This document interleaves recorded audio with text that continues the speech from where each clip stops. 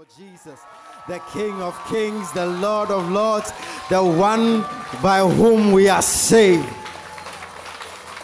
Amen. Amen. Are you happy to be in church? I'm blessed to be here this morning. I'm blessed for this privilege to stand and bring the word of God to you. It's an honor I don't take lightly. I want to salute the leadership of the house, our father, Reverend Dr. Anthony Kujo, all the facilitators, our boss, Uncle Bijou, and to you all. Like Auntie Gina said, at least when we mount the pulpit, you don't run away. If we stand here and you are not here, it's not church. Amen. And we will never settle for less. We know there's more that's found in you.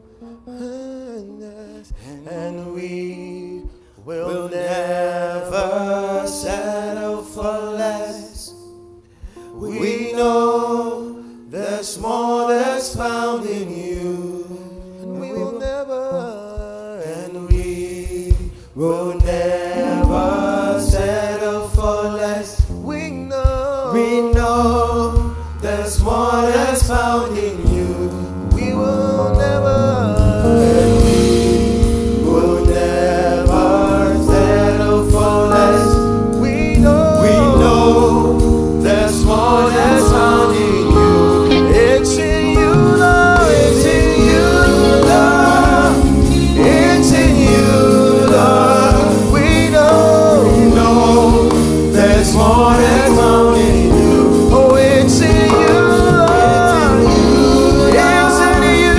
It's in you, Lord. We know there's more that's found in you. 'Cause we will never settle for less. We know there's more that's found in you. We will never settle for less. 'Cause we know yes, God, there's more that's found in you. Oh, it's in you, Lord. It's in you, Lord. It's in you, God. It's in you, Lord. We know yes, there's more that's found in you. Oh, it's in you, Lord. It's in you, Lord. It's in you, Lord. It's in you, Lord. We know there's more that's found in you. Father, we thank you. We bless your name. We know there are deeper depths in you. And Father, we want all of you. Our hunger can only be satisfied with all of you. Father, we pray, oh God, that you fill us to the fullness in the mighty name of Jesus. Amen. I know somebody would say that Uncle Bethmoni has come with this song again. It's not anything. See, the Bible tells us in Philippians chapter 2, it says, for me to repeat these things unto you, it's not grievous to me. When I like listening to things over and over again, and I like playing things over and over again. So if you sit in my car, you get bored. If you take my phone, you get bored. I have one playlist. I play it. I don't usually change it. It's because there are different dimensions to this thing. Amen. And there are deeper depths. One of the things that I want you guys to know is that, see, there are only two things that God ever sat down to intricately design. One was the temple. The other was man. And the reason being is that these are the only two things that God wants to occupy. So all of you is designed for God to use. When people say worship is not an emotional something, sometimes I disagree. Because God puts the emotions there to facilitate the worship. So cry, laugh, do it. God created it for a reason. Amen. That's just a side note. Okay, so good morning. This morning, I was wrestling with what to title today's message. At the end of the day, I concluded with secure your position. So this morning, we are talking about securing your position. So if you've been in church for the past 4 weeks, you would realize that we've been on a journey and we've been talking about growth and discipleship. Growth and discipleship. You see, it is imperative that we grow. Bible tells us in 1 Peter chapter 2, verse 2, it says, as newborn babies, desire ye the sincere milk of the word, that ye may grow thereby. There are only two people who were born, appeared on the surface of the earth, and appeared as full-grown beings. Adam and Eve. After Adam and Eve, everyone goes through the process. So you are born, you have to grow. When God was creating you, your spirit man, He had an agenda for you at a mature level. But you still have to go through the process and grow and come to that point. Jesus, the Savior of the world, came to the earth. He came as a baby. But the Bible tells us, and the child grew. See, babies are cute. Babies are adorable. Girls like babies. Right? Oh, what a cute little girl. Then they'll be squeezing the baby's cheeks, carrying the baby, kissing the baby. My wife likes kissing babies. She says that it makes them receptive to love. I don't know where they got it from.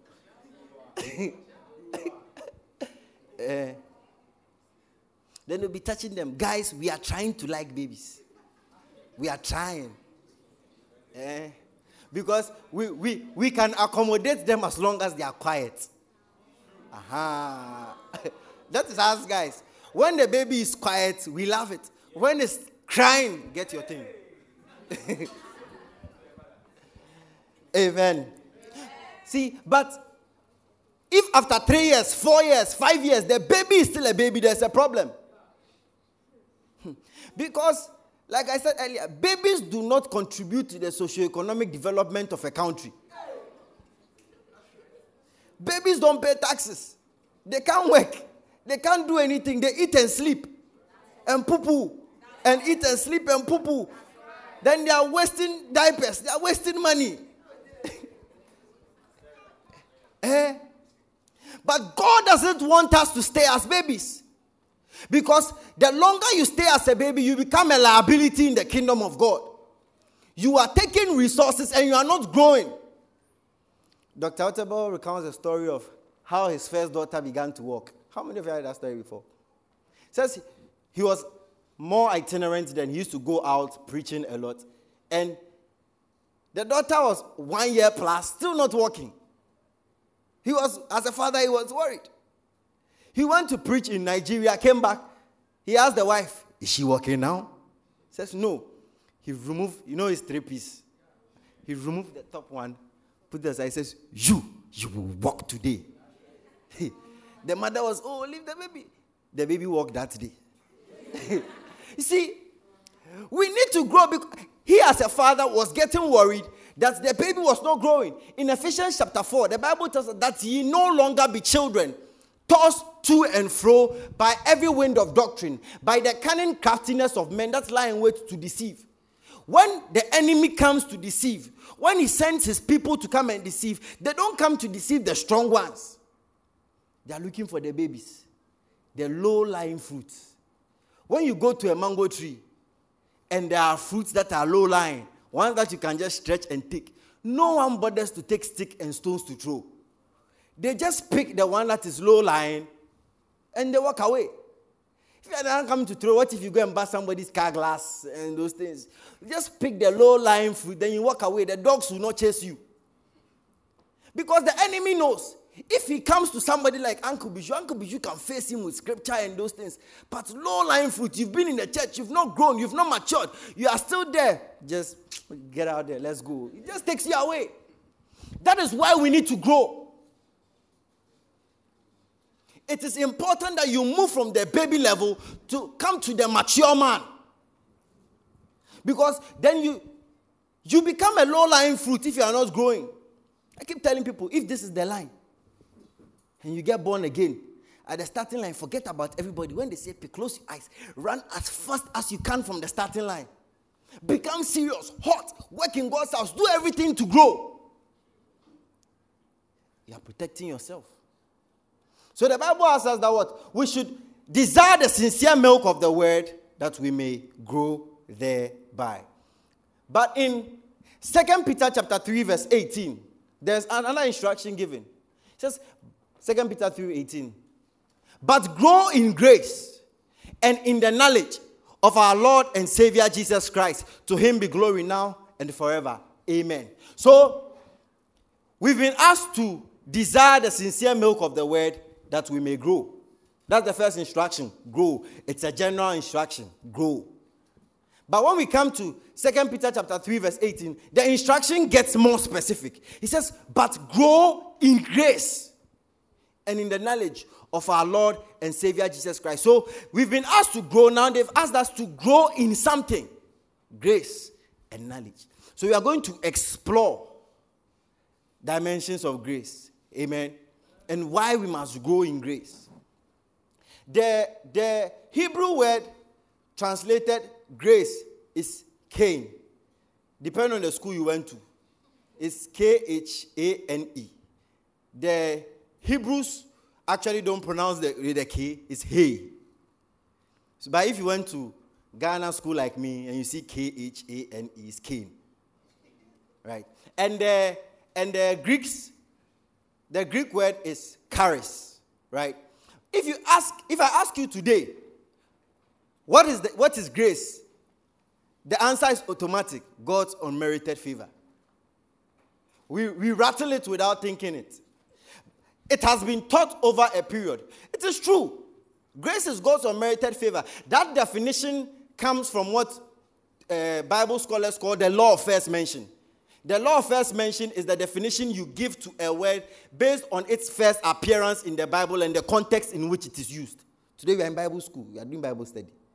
And the context in which it is used. So the first appearance of grace in the Bible is in Genesis chapter 6 verse 8. In the context of Genesis chapter 6, the Bible tells that God was angry with the way the world has been because the heart of man was continually wicked always.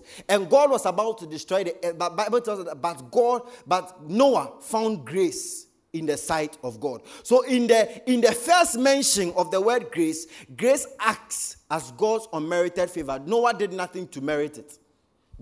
Noah found grace in the sight of God. And that has been the definition we have given to grace over a period. And it is true, even in the New Testament, grace appears sometimes as God's unmerited favor. Because the Bible tells us in Ephesians chapter 2 verse 8, it is by grace that you have been saved through faith, not of works, lest any man should boast. When it comes to the issue of salvation, there is nothing you and I did to qualify. This issue of salvation, all you did was accept and believe. And that is not good enough work for salvation. But Christ has made it so. You can't say that you are a good boy. I'm still a virgin, so I qualify for salvation. The best man on his best day qualifies for hell. When you have worked hard the whole week that you did not sin, outside of Jesus Christ, outside of grace, you qualify for hell. So sometimes you hear people, last time, my wife is very compassionate. She thinks about people. Last time she was telling me that she prays for this lady, Ellen DeGeneres, that she has a good heart, she's a kind person, but the only thing is that if she doesn't repent, she'll go to hell. And that is the truth. Outside of the grace of God, we all qualify for hell. You can be good, give things to the poor, be like Mahatma Gandhi, fight for your country. If you do not receive grace and believe in the Lord Jesus Christ and that God raised him from the dead and accept him to be your Lord and Savior, you are on the fastest route to hell. That is it. But you see, when we explore Scripture, the Bible opens up this issue of grace to us. There are dimensions of grace that go beyond God's unmerited favor. And I want us to look at that this morning. 1 Peter chapter 4, verse 10. As each one has received a gift, minister it to one another as good stewards of the manifold grace of God. So Peter is telling us that we have received a gift, we should minister, but we are what? Stewards of the manifold grace of God. What he's telling us is that the grace of God has many sides. Manifold is Old English. It's King James English. When you say something is manifold, that means it has many sides. When you take a paper and you fold it, it gets a side. When you fold it again, it gets another side. So when you fold it plenty, it becomes what? Many-folded. So it's what? Manifold. The manifold grace of God. So Peter is telling us that we are custodians of the grace of God, which has many sides, many functions in its operation. The NIV version of the Bible puts it this way. He says, each of you should use whatever gift you have received to serve others as faithful stewards of God's grace in its various forms. So we are stewards of God's grace in its various forms. So the grace of God has various forms and sides to its operation. It's not just God's unmerited favor. When you operate at just the unmerited favor, you are limiting yourself. Amen. So let's look at some of the operations of grace. For example, in 1 Corinthians chapter 3, verse 10, Paul says that by the grace God has given me, I laid a foundation as a wise master builder, and someone else is building on it, but each one should build with care. The next one, 1 Corinthians chapter 15, verse 10. But by the grace of God, I am what I am, and his grace to me was not without effect. No, I worked harder than all of them, yet not I, but the grace that was with me.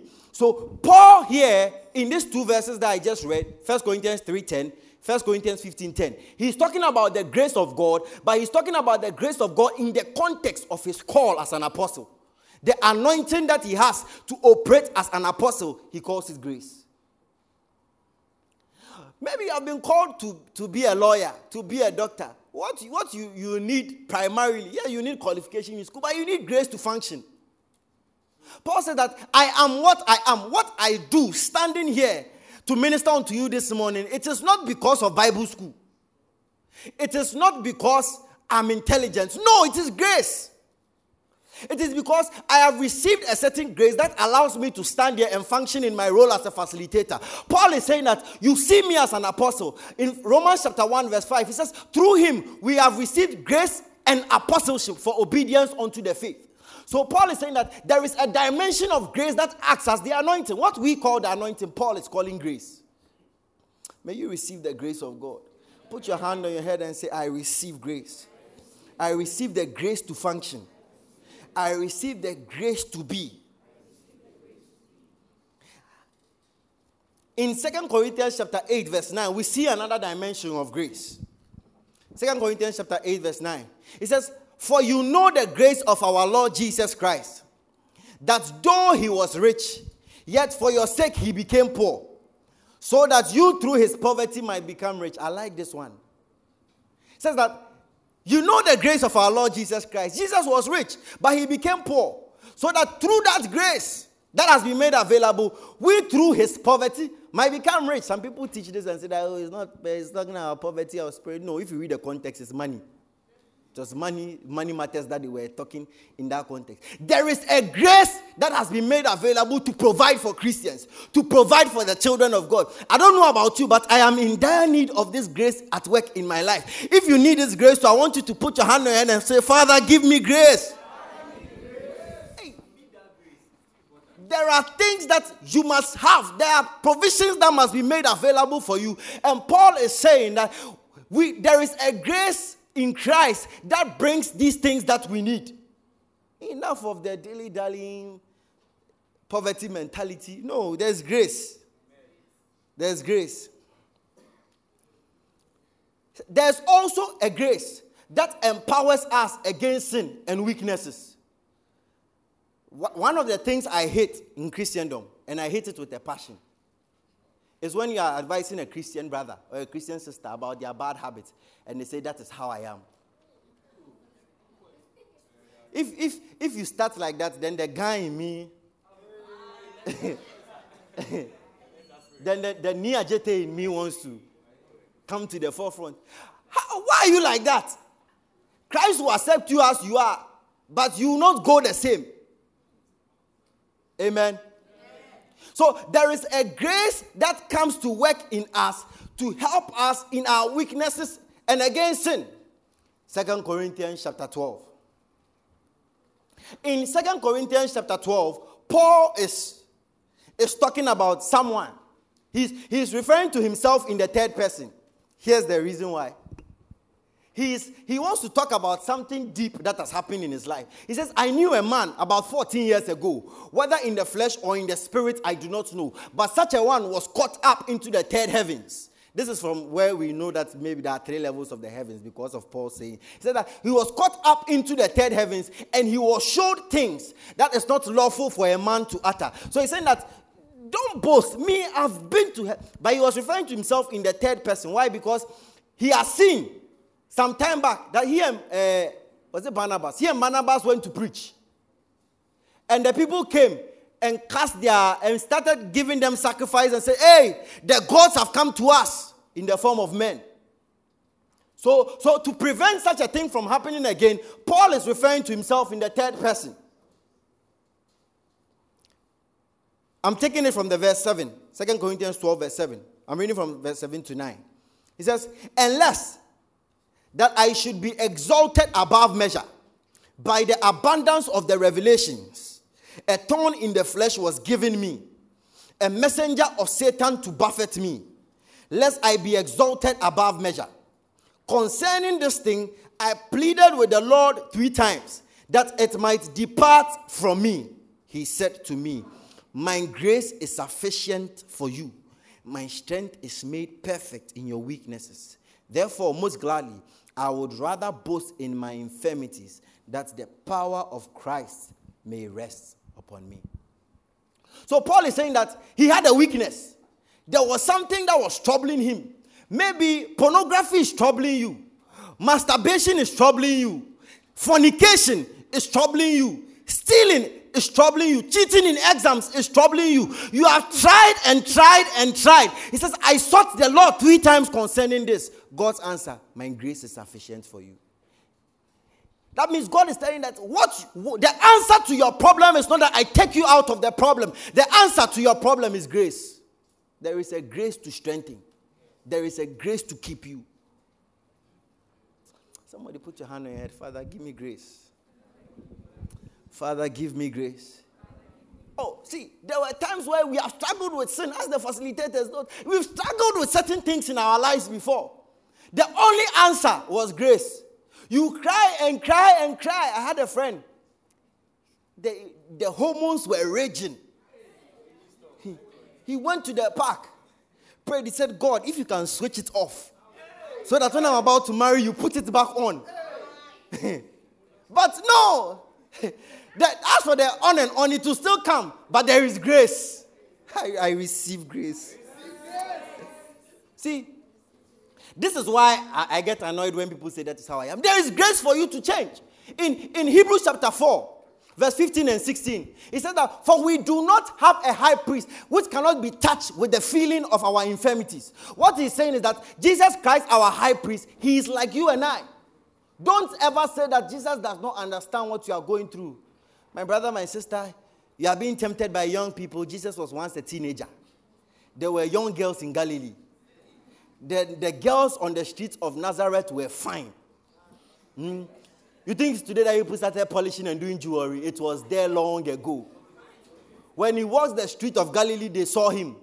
When he was helping his father in the carpentry shop, and the girls were bringing their stuff. Oh, Jesus, can't you make a small door for me? Can't you do this for me? He was seeing it.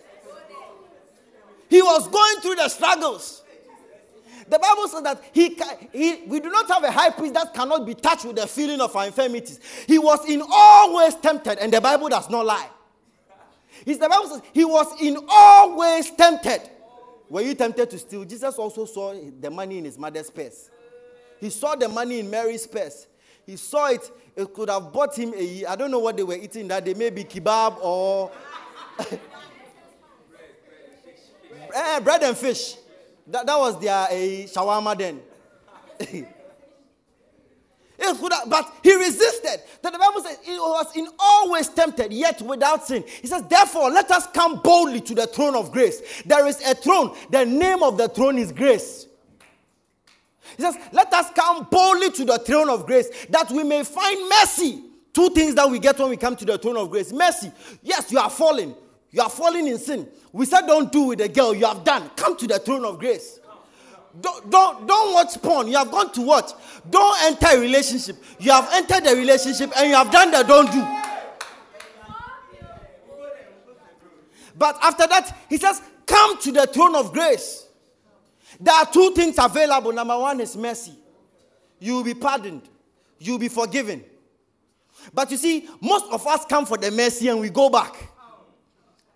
Oh, I've been forgiven. Then you go again. Then you come.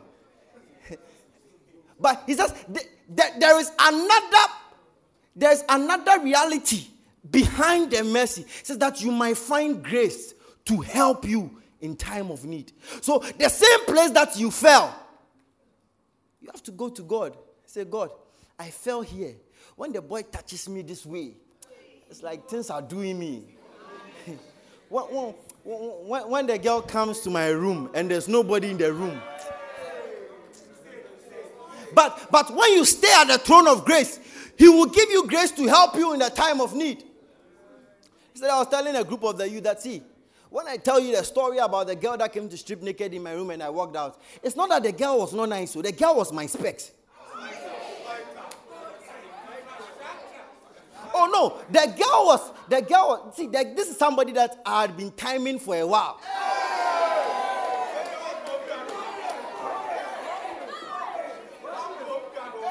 Oh no, you see, if I say that I ran away, maybe you think that it wasn't tempting. No, it was fair. Fair. The breasts were firm, standing. Oh. But some time during the vacation, I knew what my problem was. So I came to God. God, this back and forth Christianity, I can't do again. You have to give me grace. So whilst my mates were on vacation, chilling, I was fasting and praying, asking God for grace. So one day, the girl came stripped naked. Look at the thing. But you see, the place where I would have fallen, I had received grace. There was grace to help in the time of my need. So you see, when she said, hey, she said, if I don't do, she'll shout. And you know, Ghana, if they shout per guy, you are guilty. Nobody asks anything. Then the grace of God kicked in. The grace of God kicked in. I said, see, what you have asked is not a hard thing. But let's not have unprotected sex. Let me go and buy a condom and come. But when I went outside, I ran away. I never came back. It is the grace of God.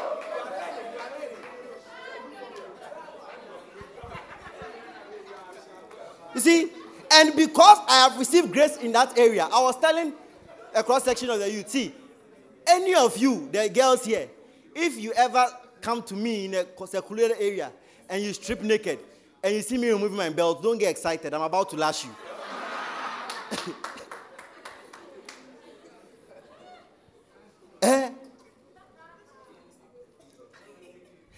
There is grace to help you in time of need. What is your need in this life? Is it to pass the exams? There is grace to pass the exams. You don't need to cheat to pass the exams. Is it to move to the next level in life? To be a successful person?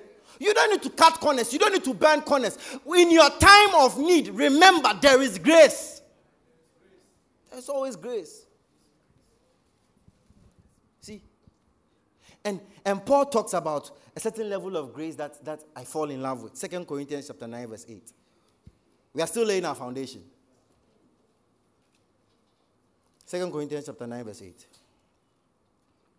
He says, and God is able to make all grace abound toward you, that you, always having all sufficiency in all things, may have abundance for every good work. You see, there are people that are walking in levels of grace. But Paul is saying that he's praying not for you to walk in a level that you might receive all grace. When all grace is at work in your life, he said that you have sufficiency in all things. Sufficiency in all things is not just money, that in your time of need, you have strength. Whenever you are going through trouble, whether you have to function as a minister, there is the grace. When you need money, there is the grace. He says, and God is able to make all grace abound towards you. This morning, put your hand on your head, and may God let all grace abound towards you. I prophesy to somebody this morning, in your time of need, you will receive grace. When things are tough, you will receive grace. In the time of financial difficulty, may you receive grace. May the grace of God abound towards you. He says, and God is able to make all grace abound towards you. So with all these diverse manifestations and operations of grace, what is really grace? What is grace? This is my attempt to define grace. Grace is any spiritual reality that God makes available to the believer that is routed through the person of Jesus Christ. Any spiritual reality that God makes available to the believer that is routed through the person of Jesus Christ. Let's explain it. So we've talked about the anointing to function, which is grace, provision, which is grace, strength to help you in the time of need, which is grace, strength to keep you from falling, which is grace. All of these things are what? Spiritual realities that God makes available to you and I, believers, through the person of Jesus Christ. So it's like internet access, right? Do you know, as we sit here, there are a lot of things moving in the air right now, right? But for you to be connected to the internet, we need a router in this place. And we must connect to the router to have access to the internet. So when it comes to the issue of grace, it's any spiritual reality that God has made available that we can only receive when we are connected in Christ Jesus. So the forgiveness of sins, it is grace. Strength to walk in holiness, it is grace. But you can only receive it when we are connected to Jesus Christ. Let me give you one scripture to prove this. John chapter 1, 16 to 17. John chapter 1, 16 to 17. It says, and of his fullness we have received grace for grace.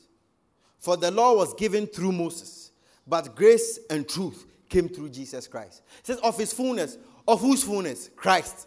Of Christ's fullness we received grace. Grace for what? Grace. The first level of grace is what we have been calling unmerited favor. The unmerited favor is what we call access. The grace, the access level of grace. It is the level of grace that gives you access into the things of God. But when you gain access, what are you gaining access to? You are gaining access into deeper dimensions of grace. So it is of Christ's fullness that we receive grace for grace. Amen. And lastly, I want to tell you that grace is a person. And Christ is the embodiment of grace. Titus chapter 2, 11 to 12. For the grace of God that brings salvation has appeared unto all men, teaching us that denying ungodliness and worldly lusts, we should live soberly, righteously, and godly in this present age. So the grace of God appeared in bodily form in Jesus Christ. Now the instruction from the 2 Peter 3:18 was what? Grow in grace. What it means is that grace has levels. Whenever you are asked to grow in something, it means that that particular area has levels to it. Right? And when you do basic multiplication in class, there is a number and there is a factor for multiplying. So 9 times 3 means that the factor for multiplying is 3. Right? So we got what? 27. Nice. There are some sharks in the room. Same way, there is a multiplying factor for grace. When you are born again, you have entry-level grace. But there is a multiplying factor that increases the grace that is at work in your life. 2 Peter chapter 1 verse 2. Yeah, growing in grace, growing in grace, growing in grace. 2 Peter chapter 1 verse 2. Then we'll read to verse 3. It says, grace and peace be multiplied to you. So it says, grace and peace can be multiplied. I didn't say it. The Bible says it. It says, grace and peace be multiplied to you. Be yours. The Amplified says, grace and peace be yours in ever-increasing measure. Be multiplied to you in the knowledge of God and of Jesus our Lord, as his divine power has given us all things that pertain to life and godliness through the knowledge of him who has called us by glory and virtue. So the grace of God can be multiplied. The multiplying factor is the knowledge of God. So God has asked us to grow in grace. How do we grow in grace? It is to grow in him. When we ask you to do your quiet time, it is not for fun. Yes, you have done the I receive, but there's work to do. It says, the more we grow in the knowledge of Christ, the more you grow in your quiet time, you grow in your Bible reading, you spend time fellowshipping with the Spirit. What happens is that Christ is revealed to you. Last week's message, that Christ wants to reveal himself to you. The back story is that when he reveals himself to you, what you get as a result is that there is grace delivered to you. When Christ reveals himself to you, the more Christ is revealed to you, the more access to grace that you have. The more dimensions of grace, the deeper dimensions of grace you walk in. So when you spend time in the secret place, praying, speaking in tongues, praying in the Holy Ghost, building yourselves up. You are building up your spirit man. Christ is being revealed in you. You are spending time reading the Bible. The Bible tells us in 2 Corinthians chapter 3 verse 18 that we, beholding with an open face as in a glass the image of God, are transformed into that same image from glory to glory, even as by the Spirit. So when we come to the Word of God, the glory of God is shown to us. The image of God is shown to us. And as we stay in his word, we are transformed to that same image from glory to glory. And Christ is being formed in you till you come to the mature man, to the measure of the stature of the fullness of Christ. And when the fullness of Christ is revealed in you, of his fullness, we have received grace for grace. It's a simple mathematical equation. When the more you stay in the word, the more grace is revealed to you. The more grace you receive. At the point, honestly, at the point, I wasn't struggling to study in school. It's not because I was born smart. It's because it was grace. People who study, Bethman, he'll be in the streets preaching, doing evangelism, going door to door. But I know I have grace. When I come, tell God, God, we are about to study you. This exam, it is for you and I. I am in you, you are in me. If we fail, we are failed. Grace is released to study. My classmates will come, you there, God is cheating for you. I say, he's cheating for you. Who? It's grace. Grace at work. It helps in my time of need. See, I've written exams. I went to the notice board. The marks I got, I didn't deserve it, but it was there. It was there. Up to now, I have record in chemistry department. Mathematics for chemists, third year, 97%. When you are doing double differential, and it's not like I answered the question. So there were 3 full questions in the exam, so I answered 2.5. No, I think I did 2 full questions. I didn't answer 1 full question. And the mid-semester, I got 17 over 30. Exams is 70. Mid-semester is 30. When you add 17 to 70, even if I got all correct, it doesn't add up. I had 97. It is the grace of our Lord Jesus Christ. Multiplied grace. Grow in the things of God. When we say come for retreats, come for meetings, come and grow. Amen. Now to my main argument. Why must we grow in grace? You see, when One thing you should do when you're reading the Bible is ask a lot of questions. Ask the Holy Spirit questions. When I was reading 2 Peter 3:18, it's not something that I had read the entire context. It's one of the memory verses that I learned in Sunday school, so I always know it. But grow in grace. But when I was doing my study this time around, I actually realized that it's a weird way to end the chapter. What was he talking about? That he came to end, but grow in grace. That means there's something he's talking about initially. And I'm giving you how to study the Bible. Ask questions. If you don't come for Monday meetings, the Monday meetings, I've taken them through Bible school. They've done basic hermeneutics and homiletics. Ask them. You say that one is what? Come for Monday meetings, you know. Taught them how to study the Bible.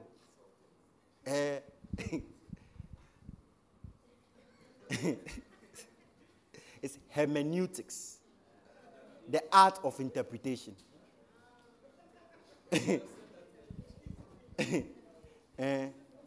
So, somebody is locking it in his head, doesn't understand it, but they're sharing it to him. You're going to brag somewhere. All right. So, why must we grow in grace? And what was Peter's argument before he ended there? So let's look at 1 Peter chapter 3. We'll race through it and I'll give you 5 concluding thoughts. Then we'll pray. All right. 2 Peter chapter 3. I don't know what's wrong with these people today. 2 Peter chapter 3.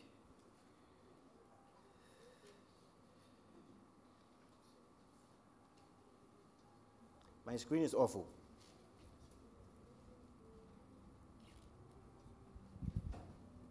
All right.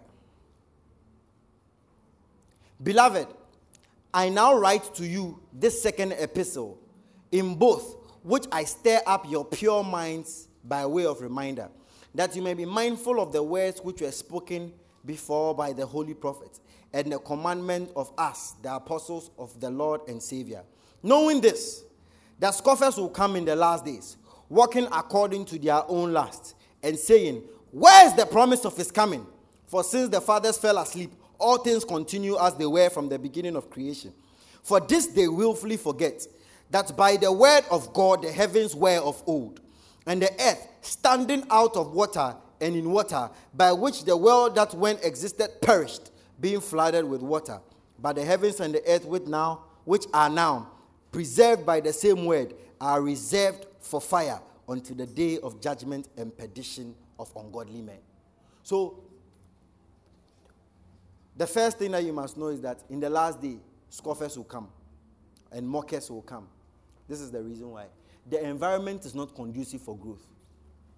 If you're a Christian, the environment we are living in today is not conducive for you. They are fighting everything that God has put in place. Right now, they are fighting whether or not we should kill babies or not. They are calling it abortion law. It's just murder. They are fighting whether or not. You see, human beings, we are strangers. When God created, the Bible says, and God made man, male and female made he them. It was finished. When human beings decided to take over, and they say trans, now they have transgender. Even in the transgender, they have queer. They have about 16 different versions. When God made, he made 2. You people, you say you want to take over, you have done more than 16. You are even confused as to what to call yourselves. See? It says in the last day, mockers will come. And they will come saying, where is the promise of his coming? See what Uncle Bijo was talking about? There's a man of God, so-called man of God in this country. He said that Jesus, if you come, he's not coming again. So if you eat and sleep and enjoy life, we go chop life. That is where life has gotten to. That is the condition in which we are living. They said that Jesus, I went for evangelism. That day I was startled. I went for evangelism. The guy told me that, share. You believe in God. If God was real, he should just open the heavens and look down. If everybody sees his face, they'll believe. Just say, where's the promise of his coming? He says, for since the fathers fell asleep, things remain as they are. He says they remain as they are. All he's saying is that since the fathers of the church, they died. Jesus Christ, he's dead. He says he's coming. Peter, who followed him, is dead. Thomas, dead. James, dead. Paul the apostle came, dead. We go back some generations. Hey, the great man of God, Billy Graham, dead. Catherine Kuhlman, dead. So they have all died. Jesus, that is what they'll tell you. Those of you about to go into secondary school, those of you in the universities, this is why you're fair to be tried. Because they want you to take your mind off the coming of Jesus to stay in the now. Let's enjoy life. Let's eat and drink, for tomorrow we die. He says, but this one thing they are forgotten. Point number 2, judgment will surely come. He says that this one thing they are forgotten, that the earth, which was of old, formed out of water and on water, was destroyed by water. You see, one of the things that I like about the Bible is that God gives us a narration of the past. Bible tells us in, I think, is it Romans chapter 14, verse 3?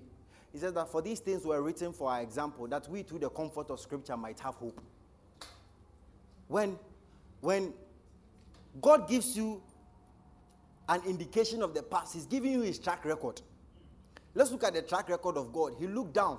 The world was evil. He destroyed it by water. Wiped up everything except Noah and his family. Who created the earth? God. Who destroyed it? God. He restored everything again. He's trying to tell you that I have a track record. Don't think that my patience, my not coming, is something that you should take lightly. I'm just giving you time to correct your issues. The Bible says, the Lord, he said, the Lord is not slack concerning his promise. I think the verse number 9. He says, the Lord is not slack concerning his promise, as men count slackness, but is waiting, is patient, that we come to repentance. If you read the verse number 14, he says that, know that the delay of the Lord is your salvation. It's your salvation. Theologians believe that it took between 40 to 120 years for Noah to build the ark. So for 40 to 120 years, Noah was enduring scoffs. He was enduring mockery. Hey, brother Noah, it doesn't even rain here. You are building ship. Build canoe. But God asked him to build his ark. Build the ark. Build up your Christian life. Your Christian life, your life in Christ is your ark. That will protect you from the impending judgment. He says, build the ark. Noah was building. His sons will come, Ham, Jephthah, and what? Shem. They will come building the ark. Then his son's friends will come. Hey, so that you, when we are chilling on Sunday, you have followed your father to church. Church is for old people. Come. But they were wise. They helped their father build. They continued. See, moving from my father's church, it is our church. We have this place. It is our church. Let us enjoy church. Let us build our ark. Because the judgment will come. The only thing that is different is that God has promised he will not use water again. So he showed us that even without water can still destroy. He gave us another example, Sodom and Gomorrah. He wiped them out. Even his own people that he brought out of the promised land. The Bible says because of their unbelief. Do you know the people that came out of the promised land? None of them entered except Joshua and Caleb. The people that entered were those that were born in the wilderness. So God has a track record of passing judgment. Don't ever beat your chest and stand there and say that, hey. That's why there's a sect of Christianity that believe that God is too loving to send people to hell. When they say that, I say, you don't know. Don't know what is going on. Hey! Because of which the heavens will be dissolved, being on fire, and the elements will melt with fervent heat. Nevertheless, we, according to his promise, look forward to a new heaven and a new earth in which righteousness dwells. Therefore, beloved, looking forward to these things, be diligent to be found in him, in peace, without spot and blameless. Make it a point to be found in him when he comes. Make it a point to be found in him. That is why I am an extreme believer. I don't stay around the edges. It is dangerous. If you push me, I'll fight you. Because I want to stay here. It's the safest place to be. It says, make it a point to be found in him. Here comes, she strips naked. It is fighting against your being found in him. The boy says, I love you. You watch your age. Sent from the devil. I have to be found in Christ. Depart from me, you worker of iniquity.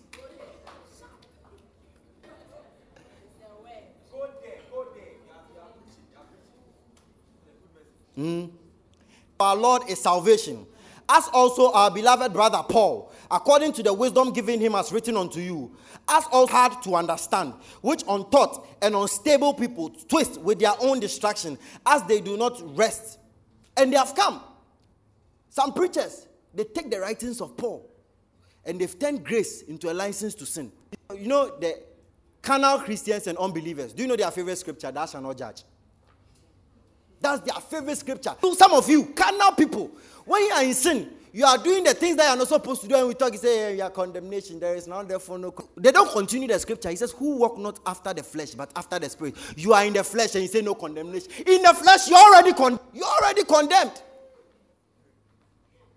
He says they twist it. Then there was a young guy, and he says that he's under grace. Under grace. They are masturbating, but they say we are under grace. Hey! Say the grace of God, we should worldly last. We should live righteous, sober, and godly in this world. If the grace that you holy does not help you live godly, it is something. It is not grace.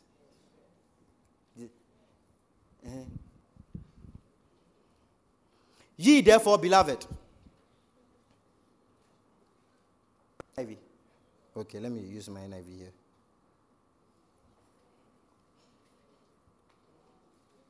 (18) in the NIV version. It says, therefore, dear friends, since you have been forewarned, and don't say I didn't warn you, today I've stood yet on your guard, so that you may not be carried away by the error of the lawless and fall born again. When we are in Christ, the Bible says we are translated from darkness into the kingdom of his dear Son.